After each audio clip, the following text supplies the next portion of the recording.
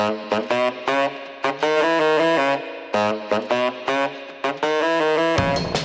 I'm David Hershkovitz, and you're listening to Light Culture, brought to you exclusively by Burb, where cannabis, clothing, and culture intersect. Based in Vancouver, Canada, Burb strives to build on the city's legacy of cannabis tolerance and its gift to the world, BC Bud. Follow us on Instagram @ShopBurb and subscribe to this podcast at shopburb.com/lightculture. Isaac Mizrahi is a man of many talents. Most of all, people know him as a fashion designer, and with good reason. Multiple Designer of the Year awards led to going into business with Chanel, Target, QVC, Liz Claiborne, to where he is today, designing what he describes as clothes, not fashion. Along the way, he's morphed into a multi-hyphenate personality: TV talk show host, project runway judge, singer, costume designer, author, whatever, it all adds up to Isaac. Born in Brooklyn into an Orthodox Jewish family, he rebelled against his upbringing and eventually realized there was no room for a gay boy with an artistic sensibility in that world. At New York's famous High School of the Performing Arts, he connected with a like-minded community and first started smoking marijuana. His recent book, I Am, a Memoir, tells his story from his early years to the moment he's backstage at the legendary Carlisle Hotel, ready to launch his new career as a cabaret singer. We talk about the good old days when Madonna, Robert De Niro et al. Would come to his shows, and Marc Jacobs and Anna Sui made their mark. Eventually he got bored with doing runway and chucked it all, but he's still got a lot to say about things, like why he's not snobbish about what people wear and why he thinks department stores going out of business is a good thing. So all I can say is, don't expect the expected. It's Isaac Mizrahi. Well, hello, ladies and gentlemen. Welcome to Light Culture. I'm here with Isaac Mizrahi. I'm here with David Hershkovitz. He's here with me as well. And Isaac has done so many different things, but most people that I know, and when I see mention of you in the media or somewhere, they always refer to you as fashion designer. Yeah. And I know you've done so many other things since 1987. Yeah, exactly. You've won many CFDA awards. Mm-hmm. You've won, I don't know, every award. You've worked for Target. You've worked for, waiting for the Oscar. I know that's right. That's on right. its way. That's right. And the Tony. Yeah, or a Golden Globe. I'll take a Globe. Take a Globe. Okay, good. So all of those are on their way. You've designed costumes for movies, theater, dance, opera, with great people: Mark Morris, Twyla Tharp, Bill T. Jones. Received a Drama Desk Award. Right. You were featured in a movie Unzipped. Yeah. Yeah. I do a lot of Am I things. reminding you like all the things you forget? I want to stop doing things. Just stop, right? Well, we haven't even gotten to 97 yet. Right, exactly. It's so true. It's so true. Then you did like a comic, a series of comic books, and kind of, moved out of like being the fashion designer full time into doing your own show. You went on TV. That's right. You have a one-man show. Yes, that's right. You sing, you dance. Come on. I directed things. I directed operas. I direct this show at the Guggenheim every year. I love that too. And I love writing. I love to write. Which I haven't even gotten to yet, which most recently you did I Am, a Memoir, which is a story of your life right from the beginning. It is. Mm-hmm. Your personal life. Yes. So tell me what happened with fashion. Did the love affair end, or tell me? I have to say, I was raised in fashion. My mother was really, really into it. And she had a little money and she bought some designer clothes, but she also bought like cheater stuff, and she had a lot of style, and she put clothes together. And my dad was in the fashion business. He made little boys' suits, actually, is what he did. And so it was kind of like in the DNA of the family. And yet I had much more leanings toward show business. I used to make puppet shows when I was a kid because I was in this very weird Sephardic Jewish community that didn't really love the idea of art or anyone who was effeminate or right. So I was like an outcast, and so I made puppets and I did female impersonations, and I was this little freak of a kid in the 70s. Did you know you were a freak then, or is this something you figured out later? If I didn't know, I was told on a regular basis that I was a freak by my peers, and also like rabbis didn't hold back either. They were pretty nasty people when I was a kid. I think rabbis have come a long way. Although I wouldn't be so sure about that, depending. Depending. But no, because the thing is, like, and it still exists. It's sort of that way or the highway. I know from my sisters, because who I really like, I like my sisters, but we have so little in common because they weirdly became more religious as I became kind of atheistic, completely atheistic. And by the way, yet so culturally Jewish. Yes, culture. Yeah. You did that collection even That's once right. time with the big Jewish stars on them, right? That's right. But you see what I mean? It's like, you're not included if you're Jewish and gay or something. You're not included if you're Jewish and an artist, really. They don't really love the idea. Hasidic Jews don't really love the idea of art. Yeah, there's no room for that in that world. Or any Orthodox world in general, because it's not a world they understand or have anything to do with. Yeah, and somehow like art is graven images, and I don't know what that even means, graven images, but I know it's a sin. And so if you're born kind of wicked, like I was born wicked, you kind of go, no, wait a minute, I haven't done anything. I'm just doing what I do here. And so you can call me a faggot and you can call me a fairy. You could call me whatever you want. But first of all, I'm not sure you even know what that means, right? Like, I'm not sure that in that time when I was growing up, people calling me faggot or calling me, queer or whatever, like, I don't even think they could fathom what the actual act was or something. They just knew that they had to call me that. I swear, because it was so unmentionable when I was growing up, so persona non grata. But anyway, so I did figure out how to escape really, really young.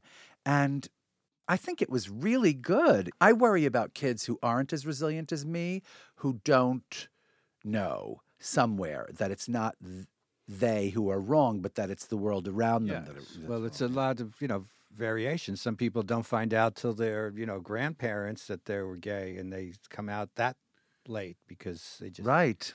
This didn't happen. What I love about you is that you're not gay. I don't know how you missed that with all of your exposure. And also, like, I think you identify so strongly with outcasts, and I'm not exactly sure why. Really? Were you an outcast when you were a kid? Or well, what? We have a similar background, you may know, because I grew up in Brooklyn, also had Orthodox parents, also was kind of the rebel kid who, got beat up by the rabbis for not wearing my kippah outside of class or whatever, things like that. So I don't know. I also was an immigrant, so I think I felt like wanting to be an American became very important to me. Yeah. So, wanting to just join up with, and everyone was an outcast if you weren't Orthodox, and in my case also Holocaust survivor families. Wow. So they had all their friends were from that world. So it was, kind of insular in that way. But I felt like I always wanted to just go and run off to Times Square. Or, Yeah. I mean, when you use that idea, this idea of people wanting to be Americans, that's kind of like, I feel like part of the tragedy of the generational story of my family. My grandparents immigrated from Syria. I guess there was some kind of expulsion, either late in the 19th century or early in the 20th century. There was some evil Jewish thing going on in Syria where they're from, and they came here. And then my parents were born in America, right? And so for them, being American was great, but of course, they kept one foot in this kind of Orthodox Sephardic community, right?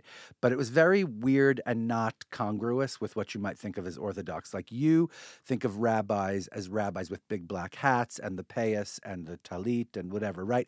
And I had those in school. In shul, they were quite good looking. I mean, they were supposedly like quote unquote Orthodox, and yet they were in like a tight suit with like a shirt unbuttoned to the waist, big thigh and like a hairy chest, and they smelled good, and it was sexy, and really a bait and switch, for a little gay kid. It's like, a sexy rabbi, what the hell is that about, It was a very strange thing. And the women dressed like crazy at the shul, right? Which was, I think it's Orthodox, but these women in heels and big hair, and if not décolletage, tight Hot. clothes, hot. They were dressed in that way.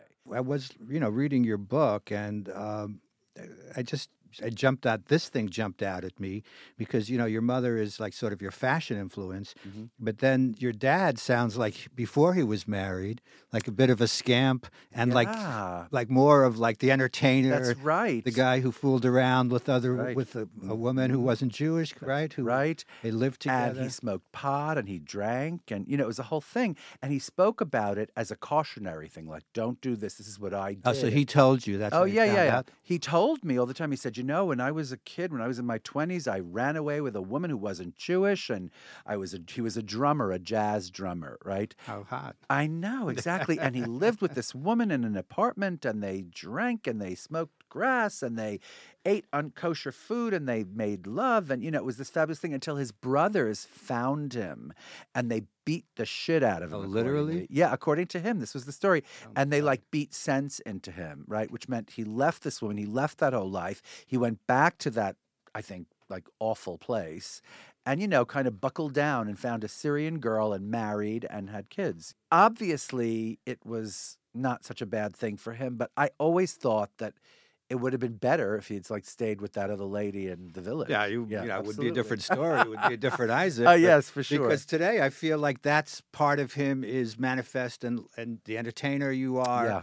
the musician, right? You play the piano. And Yes, he I was a used to play the musician. piano. I sing now. I You sing a sing, lot. but so that it's interesting that side of him has become more of who you are now because Yeah. you're less the fashion guy, right? Right. Yes. I mean, yes, absolutely.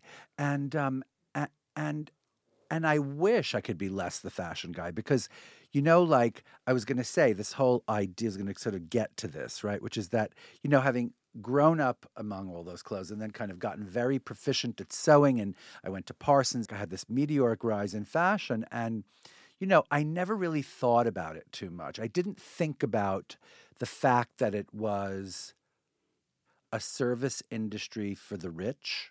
It's like you're serving the rich. That's what you're doing, basically, if you're making really couture designer clothes. That was fun for a minute. And then all of a sudden it dawned on me. It was like, really? Like trunk show customers balancing their meds and listening to me tell them what to wear. No, I don't need to do this for a living. And by the way, not that what I do now is so much more helpful or something, but it just feels better to It's me. more accessible, isn't it? The You price points and yes, things like that. Yes, and no, but I mean in terms of trying to go out there and be this entertainer Oh. or sing. But you know what? I do have to say this. I mean this. I think when people look at runway shows, pictures of runway shows, it does relieve strife. It does give them a lot of pleasure. But the minute they get into a store to try clothes on, especially crazy, expensive, problematic clothes that aren't just, some crew neck t-shirt with long sleeves, right? It just becomes very not so great. It's like a hard thing to do. You're in that fitting room, you're looking at yourself, you never look good in those things.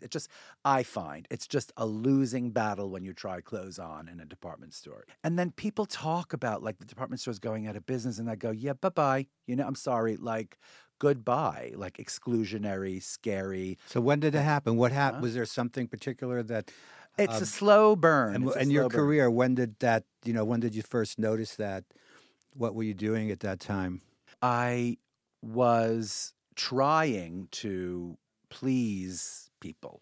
I was trying to maintain. That the Chanel era? Yeah, the Chanel thing. They were my partners, and I didn't want to disappoint all of my employees. I didn't want to have to fire this incredible staff that I had, kind of amassed around me.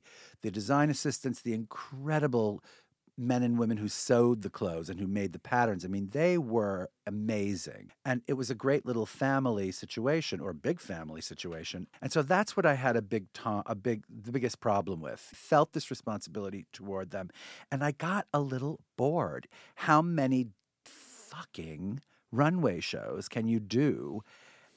After Your runway a while, shows were so good, though. Thank you. I Thank you. was like- Until they really weren't. Until they yeah, weren't. maybe so. But in the beginning, I remember that would be a highlight of Fashion Week for me, certainly. I think that was when I was introduced to fashion at all in the first place.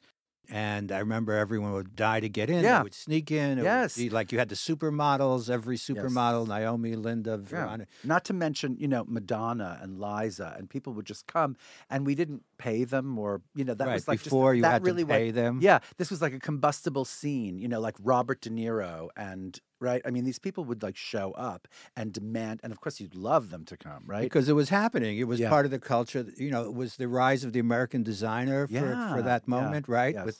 Because Todd was there, and Yeah. Anna, and Yes, Mark. Mark was starting. Mark Jacobs, That's Anna right. Sui, Todd. Yes, So this yes. was like a great time, and it was so exciting. And it hadn't really been formalized. There was no, No. Times Square where they. No, there were no. You know what? That was the CFDA end of it. That was sort of to me that whole tent thing was like the end of it. Because and honestly, I think I did my best show in a tent because I was so scared of having to show. That was the first show. I think it was the first show I ever had in a tent.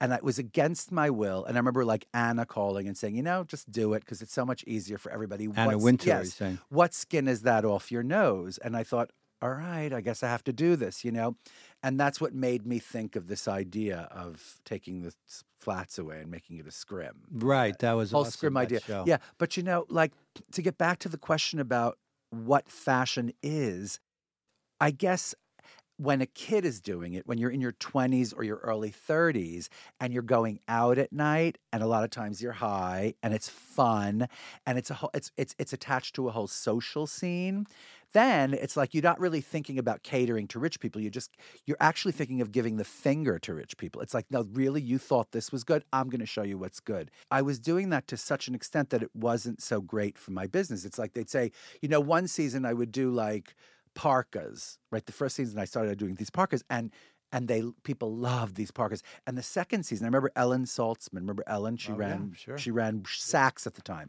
She came back and she was like, "Where are all the parkas? Like, we need the parkas." I was like, "Really, Ellen? You're gone." Like that's what you think, right? Like keep watching. But she was right, obviously. Like you're supposed to do that. You're supposed to cash in. And I was always like too bored to cash in or something. And then the whole subject just got to be like a little boring, As women's wear and Vogue and the powers that be in fashion got like sort of more and more, what's the word? As they had more and more to look at. Because, by the way, did you notice there were thousands? Like after there were like tens of fashion shows, then there were hundreds of fashion shows, then there were thousands of fashion shows. And I used to say this a lot. I used to say, like, you show me a theater critic that sees more than maybe 3 shows a week, whereas like a fashion editor has to see like 600 shows. 3 shows a day. I know, exactly, right? And how do you maintain objectivity? How do you really look at something and notice little beautiful things about it? And I mean that. That's like an indictment, but I mean it. Sorry, fashion editors, whoever you are. I mean it, I get it. And for me, I'm always interested in the scene as much as the product, So whether it's like the East Village art scene of the 80s, I love the fact that there was all these people going out and hanging out, and you're with those people and, just having fun, popping in and out of places. That's, to me, was the excitement. Then you also had the art. That's great. That gave you context, something to look at and be a part of that as well. And the fashion scene of that era was really fabulous in the 90s. And then it's like there are some of us who are better at adapting. Like there are some of us who are just better at keeping up with society and going out and what people are wearing and what they should be wearing, what they shouldn't be wearing. For me, that became a very like sort of tedious, boring thing to think about. It's like, oh, I don't care. You wear whatever the hell you want. It's like that's how I really feel. The clothes I make now are just they're just kind of, I think they're really good value. They're made of some really good fabrics, and they're all like just plain little tops and pants. Well, quality is always luxury, right? I think so. No, but you know what I mean. It's not. Yeah. I'm not doing. You're not doing fast fashion. No, I'm not doing fashion. You're doing clothes. I'm doing clothes, and also like as much as like maybe one meeting a month or something, and a lot of emails going, oh, could you change that? And could you do it? So I'm really not. I'm mostly writing and performing, really. That's what I'm doing. And that sounds crazy, and you probably are shocked, but like I spend a lot of time doing that. And I want to spend more time doing that. Like that's what really makes me feel passionate. Well, you referred also, since my sponsors, are Burb and Vancouver, about getting high. And your father, you said, even smoked reefer. He told you that? Yes, he did. So what happened? As a cautionary tale, like I wasn't supposed to. Did you even know about it, what it was then? I didn't know what it was. It wasn't until I was in high school that I discovered pot. And, At Flatbush? No. I went to Performing Arts High School on Performing Arts. 47th Street. Everybody smoked. Like it was, I don't know how you couldn't make it through that school without getting contact high, if not full on high from smoking something, And it was a really good scene, I thought it was a really smart, healthy thing for teens. I'm not kidding. Because, it's better than like liquor, I think. I always felt it was like more natural and better than liquor. And also, I don't think it's as addictive as liquor. I'm not kidding. No, of course, if you become like a total pothead, and by the way, good for you. But No, totally, and that's something that's brought up constantly in the whole, the new cannabis industry. Right. When people talk about it, the comparisons to alcohol are constant. Obviously, there's the destructiveness of alcohol is way more, way severe worse, and dangerous. There was a time in the 80s where I did stuff like I did a little cocaine. I did some Quaaludes. Everybody did. It was just like a fun. It wasn't like this kind of crazy It was like a fun thing to do at a party, like once a month. For a few. For a number of years in there when you're young and you're having fun. And we partook. Is that the past? That's a good word. Partake. Partoked. We partoked. Exactly. and so now, like, and I mean, the last time I did anything like that was like in the late 90s or the early 2000s. My husband sometimes takes a little, smokes a little pot. I sometimes smoke a little pot, just a little. Some of my best friends are always smoking pot. And I think it's like hilarious and fun. And personally, like I get a little paranoid, I get a little scared, it doesn't, and I have a sleep thing. And so for a minute, I thought it would help me sleep, and it really doesn't. That I do not find that it helps. It's you have to really know what you're doing and find the right. I'm learning so much about it myself now because people are such experts. And, I know you're like a connoisseur and you love good food. And I do like good food. And, and this whole issue of cannabis now has become such a craft thing as well, with so many different strains. Yes. Do you ever go to California or somewhere where it's legal and, Is it not legal in New York City? No. It's still not legal here? Are we kidding? We're backwards. This is like I thought it was retarded legal. here. Oh, God, that is just crazy. I don't think that's right. No, but I mean, now they have a cafe in West Hollywood where you could sit outdoors, indulge. There's a lot of, the talk is always about the stigma, how we've been trained to think we're doing a terrible thing. And now, like in prohibition, it's like the terms of prohibition or what's used to describe these last like 80 years. Mm-hmm. So there's trying to be like sort of like a whole re-examining and rethinking about what this cannabis and the ways it could be used for health and wellness and, My parents tried to scare us away from cannabis. Scare you away. Yeah, of course. They tried to scare us away. But they didn't make any difference. I tried it. And I tried it for the first time in high school. And at the time I was living at home, so I couldn't do it that often. It really wasn't until I was in college that I actually felt freer about it. And by the way, David, I've never been like this habitual cannabis smoker. I never even had a dealer. It was always through my friends that I would have a little. And so you see what I mean. Yeah, of course. I totally understand that. So you say you love to write now. So what are you writing? What is that like? Well, right now I'm writing. I do this regular show at the Carlisle, and Yes. I have a new season, if you will, there in January. It's coming. I think it's January 21st to February 8th or something like that. And tickets are on sale at Ticketmaster Beautiful. or something. Yeah. Anyway, so that requires a great deal of writing. You'd be surprised. But also, I'm writing a few other things. This is going to sound funny. I'm trying to write a musical, and I'm trying to write a novel, which is really, one of these days I will sit down and go, yeah, you are going to write this or that. But right now, after the memoir was finished, right, that was such a huge kind of undertaking that I now I feel like I have a little runway of time before I settle into Well, we need volume 2 because you haven't, don't you think? Yeah. Because, your professional life still remains to be told for the most part, right? You kind of ended it. Well, I mean, I spoke a lot about Your early days. My early days, and about how I went and worked for Target for a minute, and how I just thought it was like, really, does anybody care? It's such a bore, this story about business and how it happened and what didn't happen and what gave me the idea of something. I don't know, maybe. But I think there might be, sort of your evolution into starting where you did, and some of what we've been talking about now, and then where it's going to take you, Yes. to the farm. Well, the last the last chapter of the book is my preparing to go on stage at the Carlisle for the first times, and what that process is like. That's how the book ends. So I feel like, maybe that's the beginning of the next volume of memoir. Yeah, and it could be another memoir. But I would love to sit down and write like some fiction. Wouldn't that be fabulous? That's hard. It can be. It's hard. It's really hard. Have you ever written any fiction? I have a novel in my drawer, at least Really? one. Yes. So it's hard. It's hard. I thought I was just gonna, just do like a quickie novel. I'm just gonna take like 2 months. I'm just gonna write this quickly. It's gonna be like a pulp, like very, suspense, like thriller. Boom, boom, boom. Right. But no, it wasn't anything like that.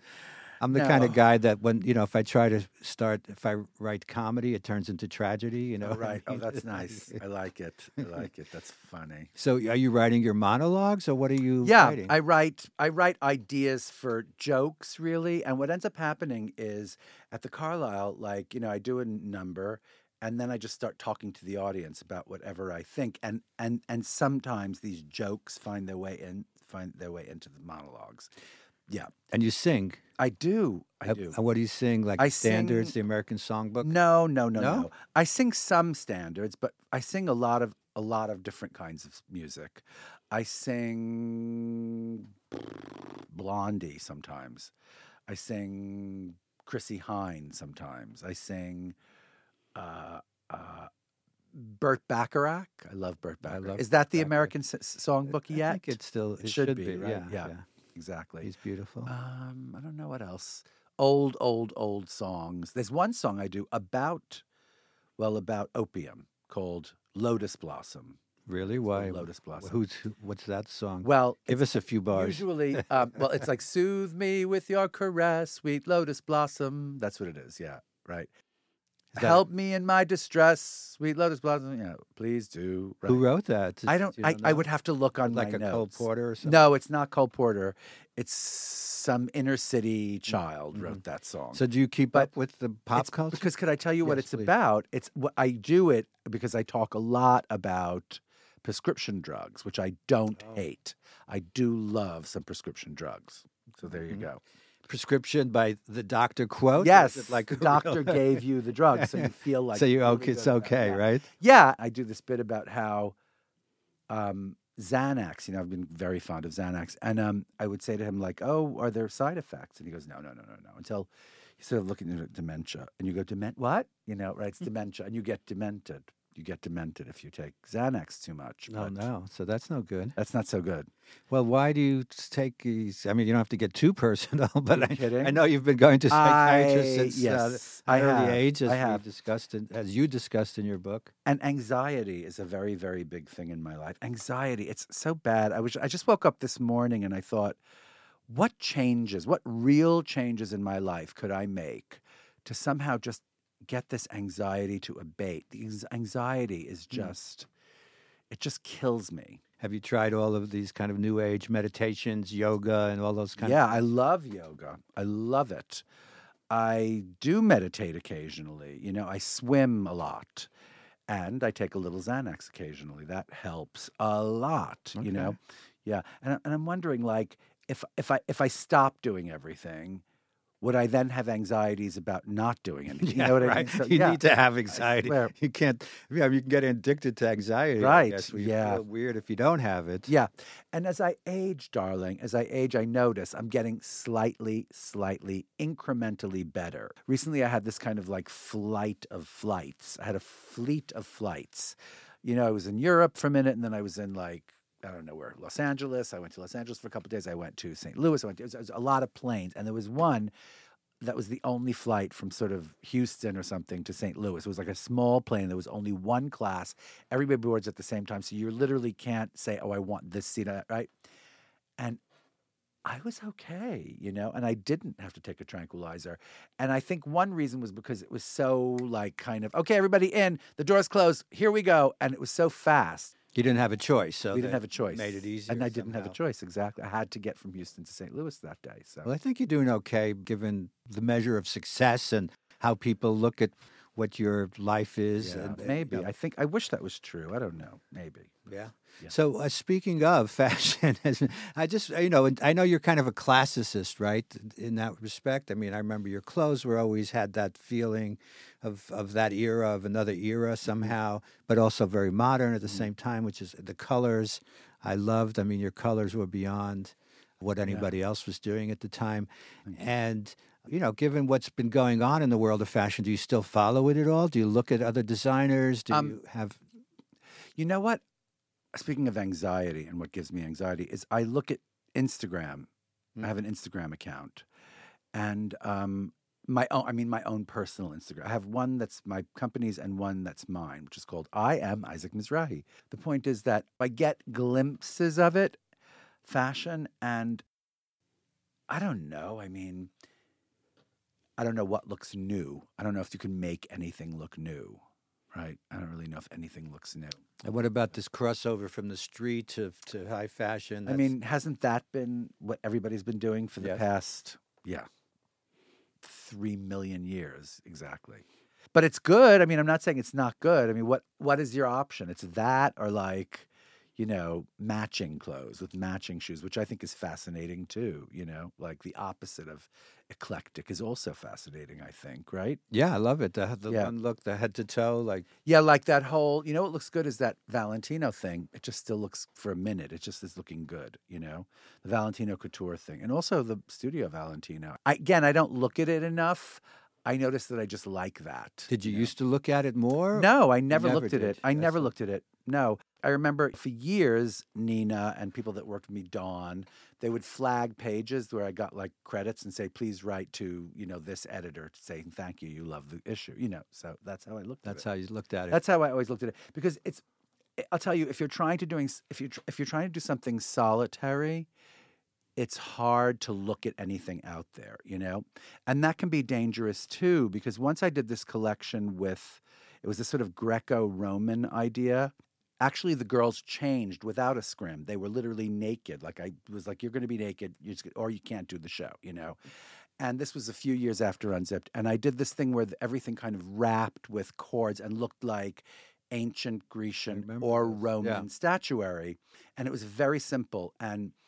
And somehow Bridget Foley said that it looked like Anne de Meulemeister. It was like, oh, he's copying Anne de Meulemeister. I was like, I am? I don't even know who that is. I literally didn't even know who Anne de Meulemeister was. Now I know who she is because Bridget said I copied her, but I didn't. She said I didn't. I really didn't. And I was so hurt by that. But that's fine. I mean, like Bridget has to say what she thinks. In fact, it makes it more complicated when you look at stuff. Talking about more of the things that you do, because I'd love to hear your perspective on the TV world, for example, which is another different... It's so glacial. I mean, that's just glacial, right? I mean, it takes forever to... It takes forever to get something on the air, And then once it goes, it's so dicey. Because you never know if it's going to last. You never know if it's going to last. I did have a talk show for 7 years on the air, and it was really good. And the last 2 years, it kind of 7 years devolved. is a long time. I know. But the last 2 years, it devolved into this kind of makeover show. And I kept saying, no, I'm not going to do makeovers. I don't want to do makeovers. And they kept forcing it. And finally, I was like, okay, I can't do this anymore. And luckily, it was canceled because it was just terrible at the end. Do you have any ideas for that as well, or mostly? Yeah, I do. But it's funny. It's like for all the content that everybody wants, that everybody talks about, oh my God, everyone needs content. Everyone needs content. Somehow they don't want it. I don't know what content they really want. I know. In Yeah. fact, It's funny, right? I've been shopping that way myself, and exactly what you're saying. There's so many outlets, everybody needs it, and then when you actually come before them, then they go, well, yeah. Well, thank you, not for us. And I get it, but I'm not sure what they do want. Isn't that funny? It's like all this stuff that they need, and yet nothing you have. Right, and then they put on all this junk instead. And put on my junk. Why? I know, exactly. I can do a bad show, too. Hello. Yeah, give me a break. Exactly. And what about in your relationship to the world, the pop culture side of life? Do you ever I don't know, how do you feel? Do you listen to hip hop ever? Or I mean, do you listen to classical music, or do you listen to show music? I listen to a lot of these days I listen to a lot of music in order to cull songs for my shows. Yeah. And I wrote a song. It's really good. It's called Being Gay, and it's really funny. And it's going to be at my show at the Carlisle. So this is going to be your first time you performing? My first time. I wrote it with a friend called Reed Anderson, who's so incredibly smart and wonderful. And I hope it's premiering at my show at the Carlisle. But so I listen to a lot of music for ideas too, and it's random. It's like, oh, wait a minute. Remember that song from, some movie, and I download the music and I listen to it and I freak out and I try it and then it doesn't work or it works. If I were to just listen to music with no agenda, it would probably be, I guess, some crazy classical jag that I'd be into, like Berg or some old, early music jag or something. That's what I would get into. And then all of a sudden, Lizzo, I hear something, I was like, oh, what's that? That's good. And it's like Lizzo, That's all. And then I forget it. And if you play it for me again, I'll go, oh, that stinks. But it's still the right place at the right time. Exactly. It works for you. And then Broadway. You love Broadway? I mean, there are some things about Broadway that I really love, yes. I was talking about this the other day. I don't think there's anything more exciting than sitting in the first sort of 10 rows of an audience before a curtain goes up and the expectations of something incredible that you're about to see. Even if it stinks, those minutes before are just sublime. You like that? Right? Are you planning on seeing the West Side Story revival? I don't know. I'm a little scared of that. I have to say I'm a little scared of the West Side you won't Story like revival. That I might not, I don't know. I might not like it. Who knows? I guess I'll wait and hear what people say, and I guess I'll wait and read what people say, but I don't know. I'm going to give it a minute before I actually get tickets for it, because I don't know. There's always... I saw a great play that I didn't expect to. Well, I expected to love it. That's why I went. But it was this play called Linda Vista. But you should see it because it's about straight people. So you should see it. Okay, seriously. yeah, it's rare. It's by Tracy Letts, and it's just wonderful. And it's not this grand theatrical experience, but it is a very good play. It has a lot of good ideas in it, and the dialogue is incredible. And I love the set. And I love the guy in it. I love the lead guy in it. I forgot his name. And you get to see his penis a lot because he's naked. Yeah, exactly. Okay. Right. I thought you said it was a straight play. Oh, no, it's about a straight guy. I'm serious. It's With a about big straight penis man. who walks around naked. Right, exactly. Yes. Okay, yeah, that sounds like a draw for me. Well, yeah, well, exactly. So you won't be going. Sorry. Yeah. No, I might. I mean, what made you go in the first place? Well, because I really like Tracy Letts. Oh, okay. Yeah, so I did that. And I have tickets for Slave Play because I went to see Daddy over the summer, which I liked a lot. It's that Jeremy O. Harris. Yeah. And I have tickets, I think, for the Layman trilogy. Oh, so you've got some things lined up. Yeah. I have tickets for Akhenaten at the Met. And I just went to the Met to see a production that I designed a long time ago that was revived, called Orpheus and Eurydice that Mark Morris directed. Oh, they're still using your sets and everything? They're still using the costumes. Oh, yeah. beautiful. Oh, the costumes. It was very good. The show really hung together as an idea. It was almost better 12 years later or something. Yeah, sometimes things have to settle, right? Yeah. Like looking at old photos, they just look better somehow years later. That's right. Well, thank you, Isaac. Thank you for having this that nice was conversation. So fun and painless. It flew. I know. We have to do part 2 when you get your next memoir done. Thank you.